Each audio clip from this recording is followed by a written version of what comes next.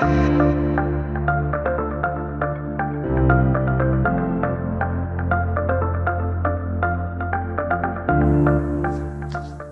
me invite you to turn in your Bible to Psalm 91. Psalm 91 for our message this morning. Psalm 91. The title of our message is Dwelling in the Shelter of the Most High God. Dwelling in the Shelter of the Most High God. Listen as I read Psalm 91. He who dwells in the shelter of the Most High will abide in the shadow of the Almighty. I will say to the Lord, my refuge and my fortress, my God in whom I trust. For he will deliver you from the snare of the fowler and from the deadly pestilence.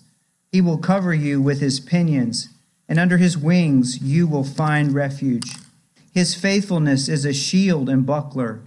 You will not fear the terror of the night, nor the arrow that flies by day, nor the pestilence that stalks in darkness, nor the destruction that wastes at noonday. 1,000 may fall at your side, and 10,000 at your right hand, but it will not come near to you. You will only look with your eyes and see the recompense of the wicked. Because you have made the Lord your dwelling place, the Most High, who is my refuge, no evil shall be allowed to befall you, no plague come near your tent. For he will command his angels concerning you to guard you in all your ways. On their hands they will bear you up, lest you strike your foot against a stone. You will tread on the lion and on the adder, the young lion and the serpent you will trample underfoot. Because he holds fast to me in love, I will deliver him. I will protect him because he knows my name. When he calls to me, I will answer him. I will be with him in trouble. I will rescue him and honor him. With long life, I will satisfy him and show him my salvation. Let's pray briefly and ask the Lord to speak to our hearts. Oh, our Father, what a privilege it is to be in your house this morning and to be with your people, this gathering of the Lord Jesus Christ. And so we ask, Holy Spirit, that you would already begin to be working in our hearts, in our minds, that we would have understanding in the things of God. The children, the young people, the older people, all of us, Lord, may hear what you have to say to us from your word. And I pray, Father, that you would give us humility and faith before your word. And we pray that at the end, our hearts will have a peace of God that passes all understanding. We pray through the Lord Jesus Christ. Amen. As I begin this morning, I have to admit that sometimes I'm having to use some other glasses. So if you see me using the other glasses, I appreciate your patience. As we come an introduction this morning, maybe more than anything that I'll say throughout the rest of this message, maybe this first paragraph is maybe the most important. As you come here to the Lord's house this morning, maybe some of you come with pressure and with discouragement, with pain in your heart. Things have not gone maybe the way that you have thought they should be. And you're here in his house and you're before the Lord and you're asking him to speak to you from his word. Well, let me encourage you this morning as a child of God that there can be no safer place in all the world than to dwell in the hands of God, your heavenly Father. There can be no safer place in all the world than to dwell in the hands of God, your heavenly Father, to be in his almighty care. And it's a mystery, isn't it? For those of us that have walked with God quite a while, it's a mystery. Yet we who know him through Jesus Christ by faith this morning can testify that in suffering and that in difficulty and that in pain and that even in prosperity, that we would rather be dwelling in him than left alone to our own safety and to our own strength and to our own way. Amen. Because when we're in our own way, when we're going in the way of self, all it is destruction, it's pain, it's hardship. And it only leads to very bad consequences. The Septuagint actually translates this first verse as he who dwells in the help of God. And if you're a child of God this morning, that's what you're doing. You are dwelling, you are living in the help of God. Here in Psalm 91, the psalmist, who might be David, but we're not given the author, is telling us that our spiritual life, our vitality is to be found in God and in God alone. And you might be thinking in your mind that this has to do with fellowship with God and communion with God and prayer to God and obedience to God. That everything in this psalmist's life and everything in our life, we're a Christian, should be about our relationship with him, our covenant God. And yet, if we think about ourselves, we ask ourselves the question, where am I living? Where am I dwelling? Where am I getting the help that I need? As I have thoughts throughout the week, as I'm in the car, as I'm in my bed, or as I'm on my way to work, in my secret most place of my soul, where am I living? And for some of us, that's in Jesus Christ. That's in God our Heavenly Father. That's in the shadow of the Almighty. And for some of us here this morning, it's not in God. It's not in Christ. And my hope and my prayers as I'm preaching this message that you would begin to see that there is no other place for you to dwell. There's no other place for you to abide. There's no other place for your whole self and soul to rest than in God, our Heavenly Father. But again, for those of us that are children of God through Christ, the place where we dwell is communion with Him. This new relationship that we have by faith in Jesus Christ, that's for all the people of God. If you're a new believer this morning, you've only been a Christian like 1 day or 3 days or a week, you have the same fellowship. You have the same dwelling place as David or Charles Spurgeon or whoever you would put in that particular fill in the blank. We abide in Him and He abides in us. And so, as we dig into this psalm a little bit this morning, we'll begin to think deeply about our communion and about our fellowship with God, even in the face of suffering. And my prayer for us as we go through some of the verses of this psalm, that it will cause you to trust and to entrust yourself into God's hands even more, to lean more into Him, much like Jacob leaned into the angel, resigning by faith, and even a joyful resigning of yourself into the goodwill of the Lord, consecrating yourself and committing everything unto Him. So for the psalm, if we break the psalm up, I'd like to look at the psalm in 4 big parts. And I know it's a long psalm, and I know that I'm not supposed to preach till like 12:30 or anything like that. My dad used to say that he had a member in one of his churches who sat along the aisle, and when it got to 12 o'clock, the guy would throw it at his arm like he was fishing and bring the clock back in to make sure that my dad knew the time. So don't you worry, I don't intend. But I want us to seriously and lovingly go before the Lord and look at these 4 points. A general statement about God's care, verse 1. A personal statement and application of God's care, verse 2. Sharing this truth to another, verses 3 through 14. And God's statements to strengthen, verses 14 through 16. And we'll probably spend most of our time on this first point, but we'll see how it goes. So a general statement of God's care in verse 1. And in this verse, he who dwells in the shelter of the Most High will abide in the shadow of the Almighty, if you're looking at it. I think there are 4 things that we need to understand as we're looking at this verse. So 4 things, you kids, 4 things that we want to try to look at. And they're not too hard to follow if you begin to really look at that verse. So let's look at 4 things. Let's look at the man, let's look at the place, let's look at the condition, and let's look at the God. Okay, you with me? Let's look at the man, let's look at the place, let's look at the condition, and let's look at the God in this verse. And this verse is such a rich verse. And for those that are here this morning who've walked with God, you probably have come back to it again and again. It's one of those, I guess you call them fire verses or fighting verses for your church. This is one of them for your heart. Now, as we look at the words that we have in front of us, what the psalmist does as he begins this psalm is he states for us a truth. That's the first thing he does. He just brings before us a truth, a doctrine, something that is a non-negotiable. It's a given. I wrote in my notes, it's a verily, verily, or a truly, truly, much like the Lord Jesus when he was speaking during his ministry. It's a fact. So that's how the psalmist just begins. This is a fact. If you dwell in the shelter of the Most High, then you abide under the shadow.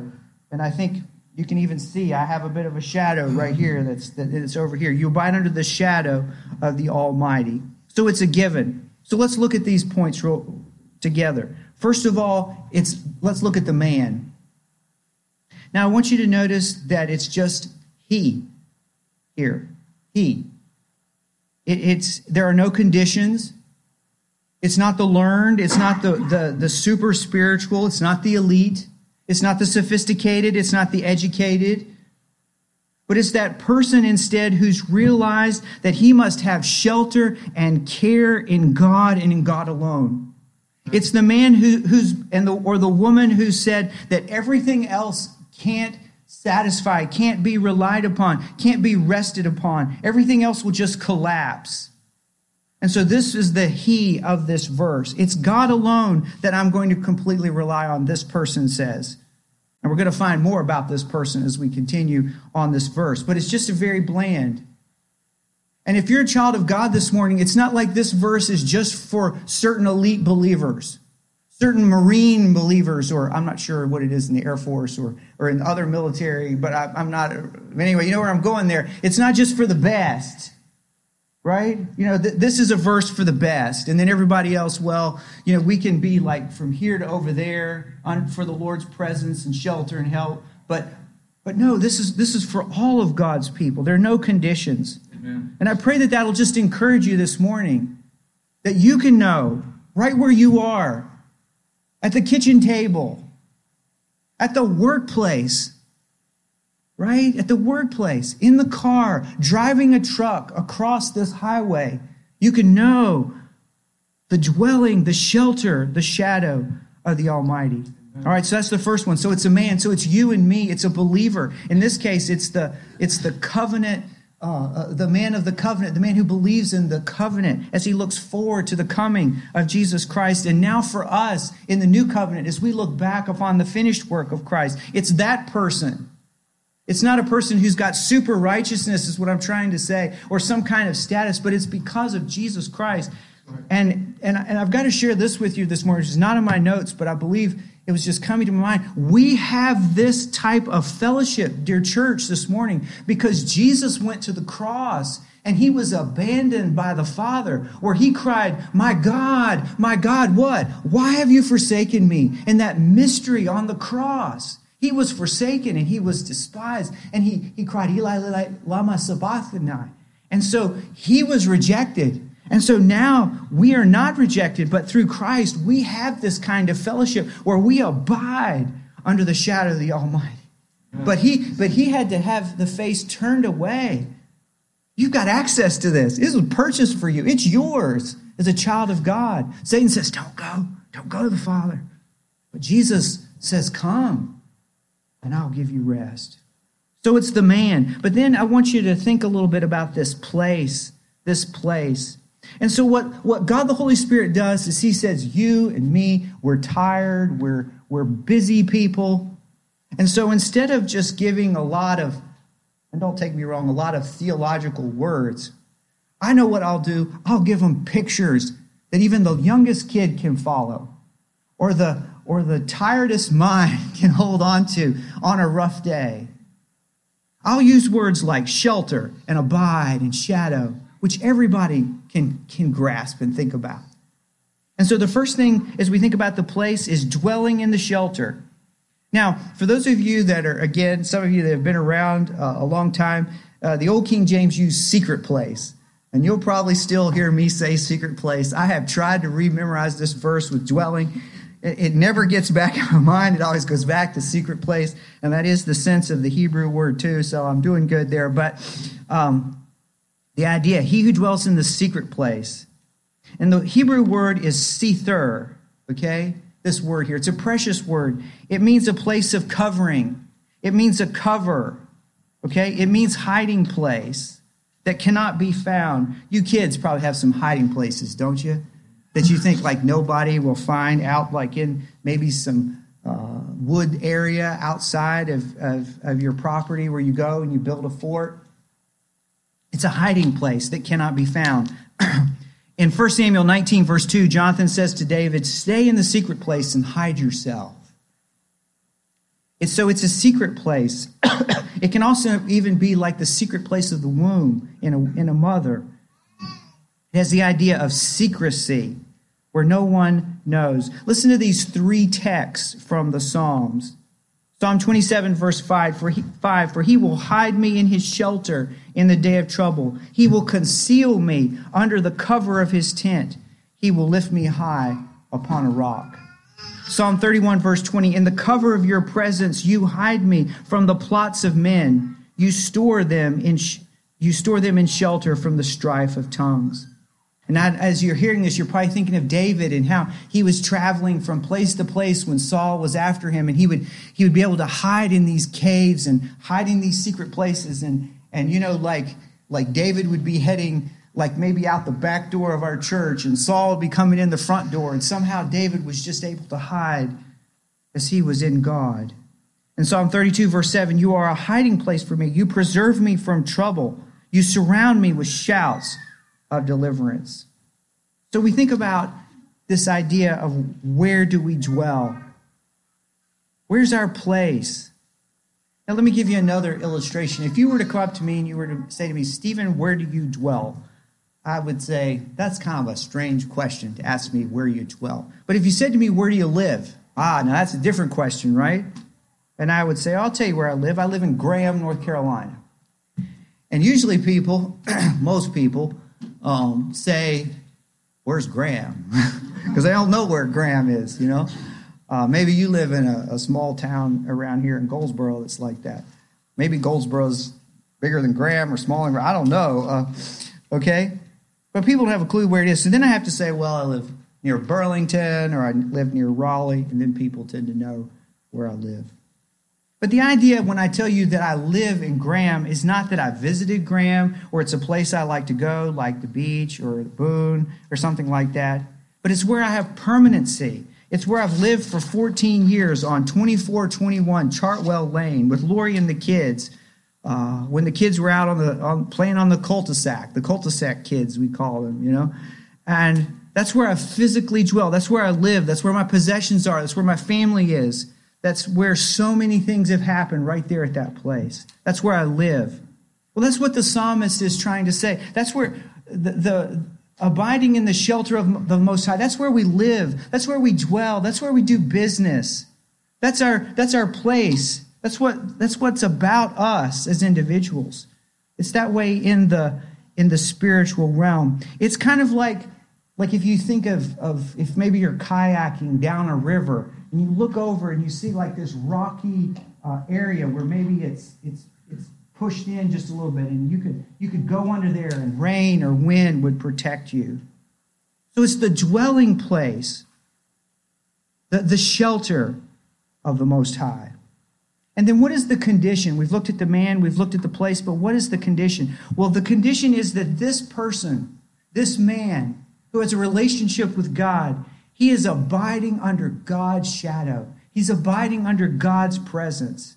And the idea of abiding has the idea to rest in, to just be quiet under. And it has the idea of protection. It has the idea of influence. It has the idea of being kept even like from heavy rain that might be upon us. And here's where we dwell. Here's where this child of God dwells. And when we begin to think about the shadow of the Most High, we can begin to think of the shadow of his presence, the power of thinking about that we have the glorious and radiant presence of God that we can dwell in. The idea of the shadow has the idea of God's power, that God's power is so close at hand that that power that created the world and that raised Jesus from the dead, that has all heavens in his hands. Did you look last night? Was it last night or the night before? And all the stars that were up in the heavens. That's God's power. We're under the shadow of this God's protection. This God who created all things in his power. The other thing that this idea of the shadow makes us think about is that it shows his great threat to the enemy. Have you thought about that? That we're under the shadow of God, that God is protecting us from the enemy, protecting us from the evil one, protecting us from distress and harm. Have you thought about in the life of Job, how much of Job's life, how all of Job's life, rather, was in the palm of God's hand, and nothing happened that went through the purpose of God. And then finally, the shadow shows that the Lord is very close. I mean, if I have my shadow just cast down on maybe on this young man right here, I'm very close to him, just right near, just close by, not far. And that just speaks to us, doesn't it? That even the faintest cry or prayer from our heart to God, he's hearing that faint cry, and he's listening, and he's acting on our behalf as his people. So we have the man, we have the place, we have this special presence. And then I want you to think about how the psalmist describes God himself. He says that he is the Most High. That is the loftiest, the most supreme, the ruler over all the universe. And then he uses the word Almighty, Shaddai there. And so all of these words are coming together to speak of God's great power, his incomprehensibleness over all of our troubles and fears and creation and the devil and death and sin and everything, which is made clear throughout the rest of the psalm. It's a secret place of strength to be with our God, safe and secure in his place. And if we're hidden in him, there's nothing that's stronger or better or more powerful or that can overcome him. We're safe.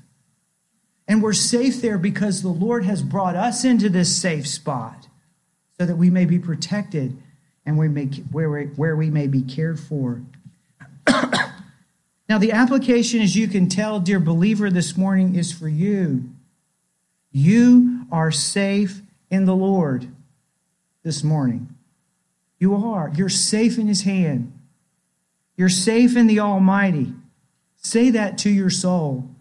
I need to say that to my soul. My God is almighty. I'm safe in his care. I'm safe in his protection. I believe his word to me. In my weary and in my downcast soul, my Father's care is round me there. He holds me so I cannot fall. To him I leave it all. I'm safe with him. Everything that is in my life is in his sovereign control and care. And I don't want anyone else to be in my life or to lead my life but you, dear God.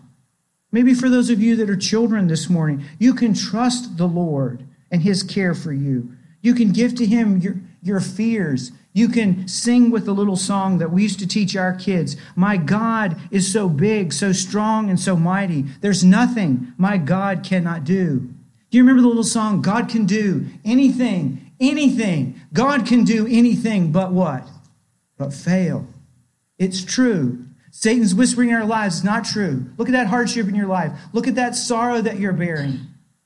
But the scripture tells us even in the New Testament that this momentary and light affliction is doing what? It's working for us an eternal weight of glory. Amen. And it's just a little bit longer, dear believer. It's just a couple more days. It's just a couple more moments. It's maybe another year. Maybe it's another 10 years. And we will go to be with the Lord. And then it'll be done. No pain, no sorrow, no crying, no tears. The former things, what? Passed away. And behold, all things will be made new. Amen. Now you say, really? Really, Stephen? Are there other places in the scripture that would say this too to my soul? Could you tell me a few more of these dear promises of God? Oh yeah, I can tell you one. John 10, verse 27. My sheep do what? They hear my voice. And I know them, And they come unto me, and I give unto them eternal life. And what? No one will be able to snatch them out of my hand. Now, brethren, we've got to get hold of it, and I've got to get hold of it, that none of these troubles, none of these sorrows that will come into our life. Jesus said, in this world, you'll have tribulation, but be of good cheer, I've overcome the world. Can separate us from him, can pluck us out of the Father's hand. My dad, I can remember preaching one time, and he said, it's like a penny, and it's in this hand, and that's Jesus' hand, and that's you, and you clutch it, and then there's this other hand, and it's clutched like this. And you're secure, you're safe in the Father's hand. And maybe throughout this week, you just look down at your hand and think, I'm in the hand of God. I'm in the hand of Christ. You say, well, is there more? Oh, yeah, there's more. Romans 8, verse 36 and following. Nothing can separate us from the love of God that's in Jesus Christ. And that's because he set the love on us first. He put the seal on us. He changed our heart. He chose us out of the miry pit and of the clay, right? You were pulled out of the clay. You didn't pull yourself out of that clay. That ditch was too deep. You couldn't get out of that ditch. You couldn't get out of that hole. You couldn't get out of your sin. I couldn't get out of my sin. Your self-righteousness or whatever other your sins were and your sin nature, you were just too bad. You were without hope. You were without God in the world. You were dead. But then what happened? This love of God through Jesus Christ, through the gospel preached in a sermon, through a tract passed out, through witnessing, whatever, pulled you up out of that and set you upon a rock. It set you here in the shelter of the Most High. And that's where you are. No matter what the devil says, no matter what your discouraged heart says, and no matter what the pressures say, and no matter what the world says, there is nothing that can separate us from the love of God in Jesus Christ because of his love. And it was made certain on the cross. He that what? Spared not his own son, but delivered him up for us all. How shall he not what? With him freely give us all things. Right. And I couldn't speak with this kind of authority, except it is the authority of the Word of God. I'm just saying out the Word of God. Now, I'm not saying to you that I always believe this and trust this and hold on to this as I ought, but it is true. Because God has said it. Paul recounts other situations and circumstances and hardships that he underwent in 2 Corinthians 4, 2 Corinthians 6, 2 Corinthians 11, ways in which he was beaten and thrown into prison and all the difficulties that he faced. And yet he could still say and shout loudly, I am in the shelter of the Most High. Nothing can separate me from the love of God that's in Jesus Christ. I think some of us this week, we've had the bombarding accusations and threats and fears and worries and attacks of the evil one. So we need the Word of God. As one old Scottish minister said, choke the mouth of Satan with the bread of the Word of God. And so may we be able to do that. Because sometimes we can feel very exposed and defeated. And we forget, as Elisha told the servant, there are more that are with us than are with them. So that's our first. This is just the statement that the psalmist makes. Now you can see, as I can see in your faces, how it begins to bring life and how it begins to bring spiritual health and vitality and how it begins to make us stand up straight. And so what does the psalmist do in verse 2? Well, he makes this personal statement of trust in God. I mean, if that's true, then the psalmist must respond. I will say to the Lord, my refuge, my fortress, my God in whom I trust. It just bursts out of his soul, kind of like one of those doxologies, the Apostle Paul. Wow, it's true for me. I respond to this great truth. I apply this truth to my situation. I stand on the security of the believer from the Word of God. I trust. I don't worry. I believe. I don't have fear. I'm not disconnected from God. I'm connected to God. I'm with God. I'm not fretting. I'm calmly trusting. I am resting in his peace and in his presence. And so we have some particulars here of this verse. First of all, we have some a few personal remarks and then some practical remarks. First of all, let's notice the personal remarks of the psalmist. I I will say to the Lord. Now that's his personal remark. I've got to say something to the Lord. I've got to have this just come out of my mouth. It's got to flow out of my mouth to the Lord. I will say. And then the second thing is, well, what is he going to say? Well, he wants to just tell the Lord some of the ways in which he's so true. He wants to say, Lord, you're my refuge. You're the place that keeps me from being drenched by the rain and from the danger that can come upon me. Oh, Lord, you're my fortress. That is, you're a fort that's completely protected. That's entirely safe from any of the enemy. It's fortified. It's secure. I want to say that you're my God. And in you I trust. Everything that I need is in God. God is spirit. Those of you kids who learned the catechism, right? God is spirit, infinite, eternal, unchangeable in his being, wisdom, power, holiness, justice, goodness, and truth. That's my God.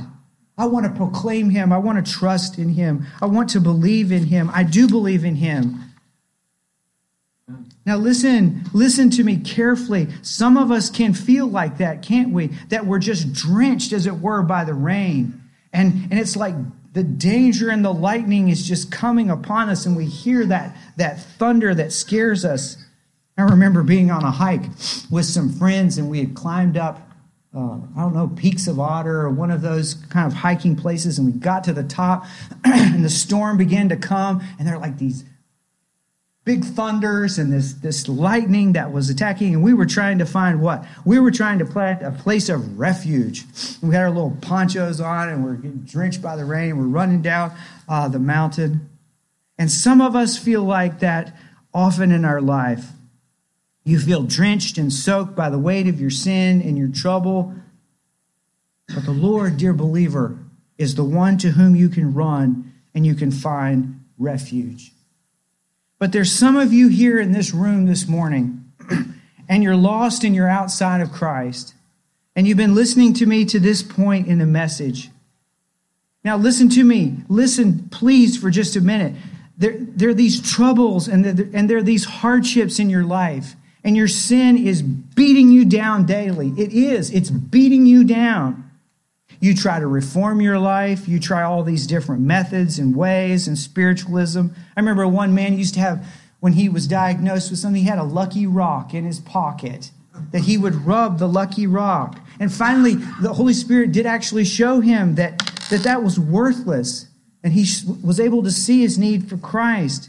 But anyway, this trouble is upon you like heavy rain that seems never to stop. And yet here you are. I don't know who you are. I don't know where you are in this room. But you're here in the Lord's house. And you're hearing the gospel again from me. You're hearing that Christ Jesus came into the world to save sinners. That he is the hope for you. For someone just like you. That he's the Lord. That he's the refuge. That he's the shelter. And you see that there is a place of refuge and shelter.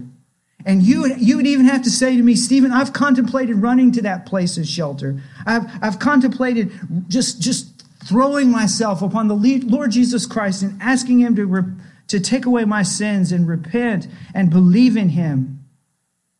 But I'm just not worthy. I need to do some more reform, or I need to kind of get a few good works that I can bring up to Jesus. But no.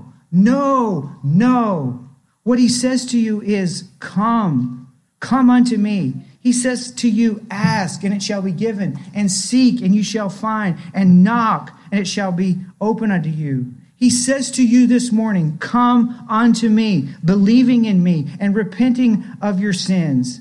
He says to you, receive me, rest upon me, lay down your arms, your rifles, your all that is part of who you are, and live in me and rest down on me and receive my salvation. There was a story one time of a captain who was on this ship, and the ship was going on, and one of the first mates came up to the captain and said, "Captain, there's a man overboard. We need to turn the ship around so we can try to get some help to him." The captain said, "We can't turn the ship." Then another one of the mates came up But Captain, he said, it's your brother that's fallen overboard. The captain said, let's turn the ship. Let's turn the ship. And so the captain turns the ship. And as the story goes, it's the story behind the song, Send Out the Lifeline. The captain throws out the lifeline to his brother, and he calls out, do you have the lifeline? And the brother calls back, no, the lifeline has got a hold on me. Oh, dear sinner, this morning, let the lifeline hold on to you and be pulled up and in to the ship of God's safety, to the shadow of the Almighty, to the shelter of the Most High, to the refuge that is God. And you will find peace and rest for your soul, because his burden is easy and his yoke is light. Amen, people of God? Amen. They'll tell you, everybody here will tell you. They won't say that every day's been the easiest day, but they'll say every day the Lord's been with me. He's strengthened me. He's helping me. And I'm just a little closer to heaven. And oh, I don't want those sins back. I don't want those nasty thoughts back. I don't want those accusations back. I'm so thankful that there's a powerful Holy Spirit that's come into my heart, that's lit the flame. And though there may be things that try to put out the flame, that flame can't be put out. Why? Because it's God's flame that's been set within us. He's taken out the what? The heart of stone and put in a heart of flesh. I'm not going back. Like the old song says, no turning back, no turning back. And so someone here today, just one more moment in your conscience, believe in the Lord Jesus Christ and be saved. And those who come to him, he won't cast out. He'll receive you. He has received others. He's calling you right now. Won't you come and come into the shelter of the refuge of the grace of God? He went to the cross on Calvary. He suffered and he bled and he died. Christ Jesus did. And then he rose again on the first day. And he sits at the Father's right hand. Oh, there are immeasurable riches in Jesus Christ. And there's eternal life. Right? There's only going to be two types of life. Eternal life or eternal damnation. So, believe on the Lord Jesus Christ and receive life. So you see the psalmist, he's excited. And we're excited, aren't we? Though our outward man is perishing, our inward man is what? It's being renewed day by day. It's being stirred up day by day. It's been stirred up again. And so now what the psalmist wants to do as we finish out is he wants to share some other truths, some truths to another believer. And we find those truths in verses 3 through 13. There's just more promises. It's like those of you kids who like to go to the beach. I don't know if you like to go to the beach. I love to go to the beach. It's one of my favorite places to go. But unfortunately, except for the first couple of years when Joseph and myself and the family went to Holden Beach, that's our favorite beach, by the way, there haven't really been very many good shells. But don't you like it when they're just, you kids, when there's just all these great shells all over the beach, and you can just pick them up, especially the big ones? Well, it's kind of like that here. There's just lots and lots of promises. And so what the psalmist does in these next verses is he's just going to show how the Lord takes great care of his people. And he's going to use a lot of Old Testament pictures to talk about this type of care so that it might minister to us. It's very much like the promises that we see in Romans chapter 8. And so let me just highlight a couple of them for you real quickly from verses 3 through 14. He talks about the snare of the fowler. That is those traps that are made for little birds, and that you can be rescued. The devil puts out those traps, right? And we think we're going to step into that trap, and it's going to clamp right down onto us. And before we get up on it, God causes that trap to close in, and we're able to pass to the other side. Deadly pestilence, things like diseases and pandemics and other things. The Lord can rescue us and help us. Terror by night, arrows that fly by day, pestilence that walks in the darkness, destruction that's in the noonday, multitudes dying. The psalmist goes through all these different circumstances, And he says that ultimately the child of God is kept safe because he has eternal life, because he's going to be with God forever and ever. So there's lots more promises.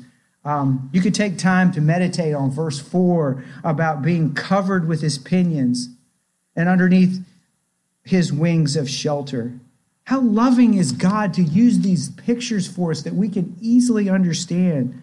And even in verse 4, how he's even willing to use the picture of a bird to explain himself to our weak and finite minds.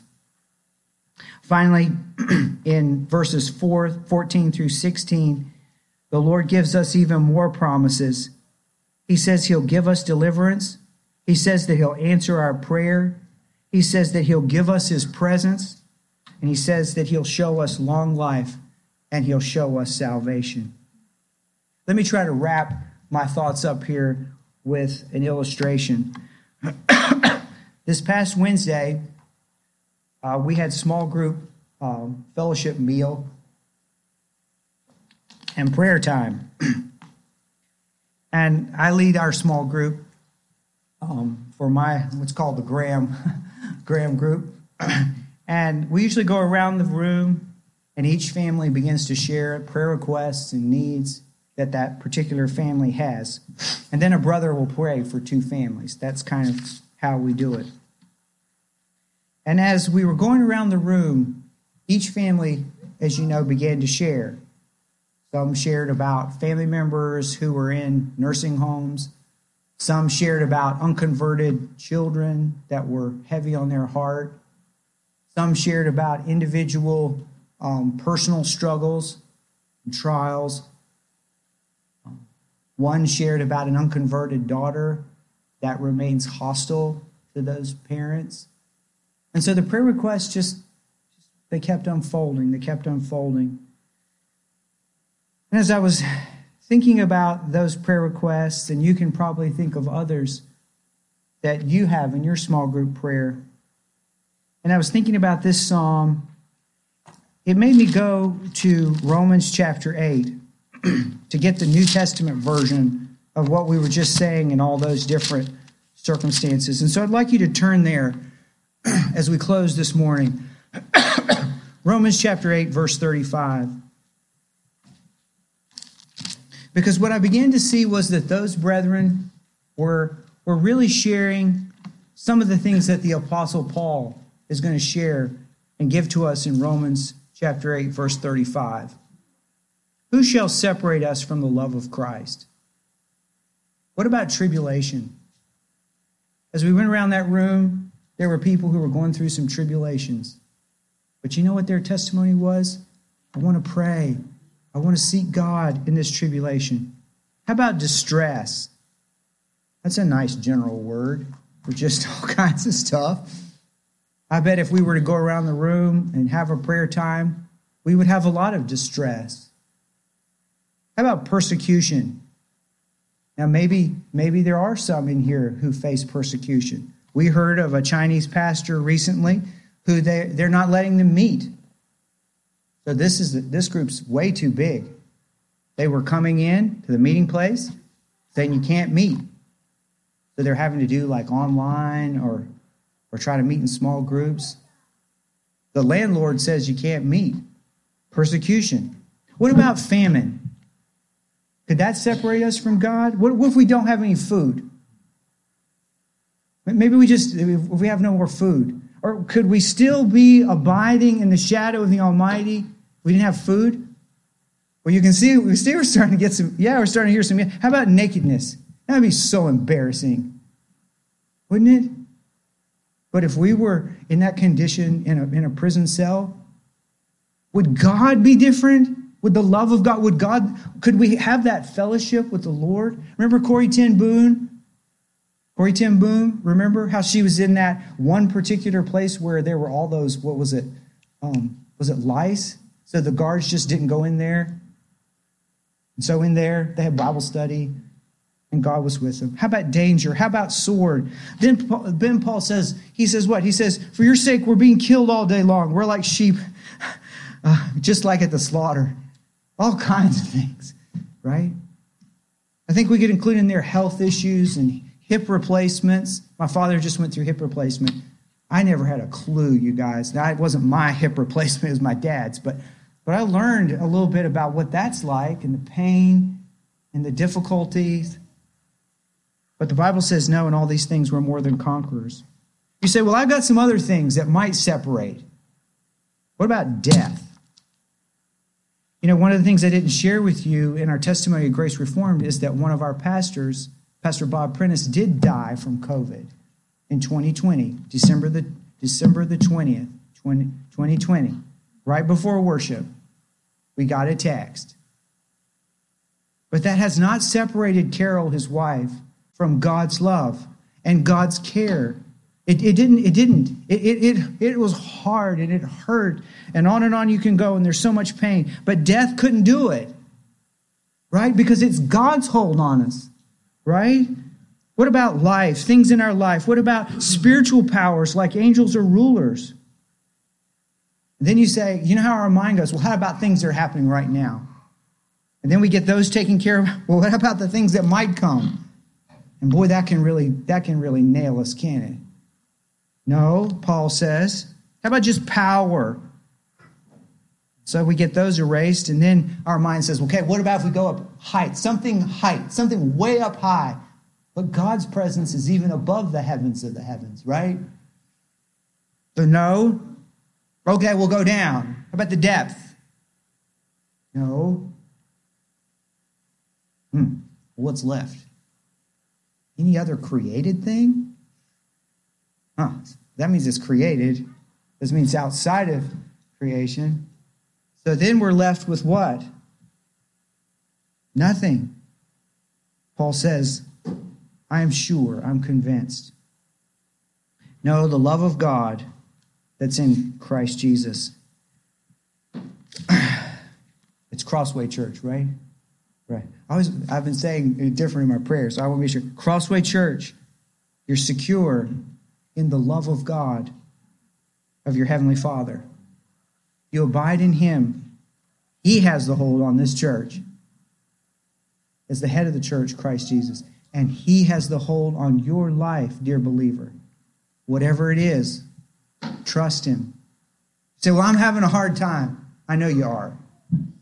So I hope that just this little drink of cold water for today will bring you to the next promise. We'll bring you to the next oasis. We'll bring you to the next, what was it in Pilgrim's Progress, where he would just kind of rest a little bit. Not sleep, that's bad, but rest, and then go on as you make your way to the celestial city. Let's pray.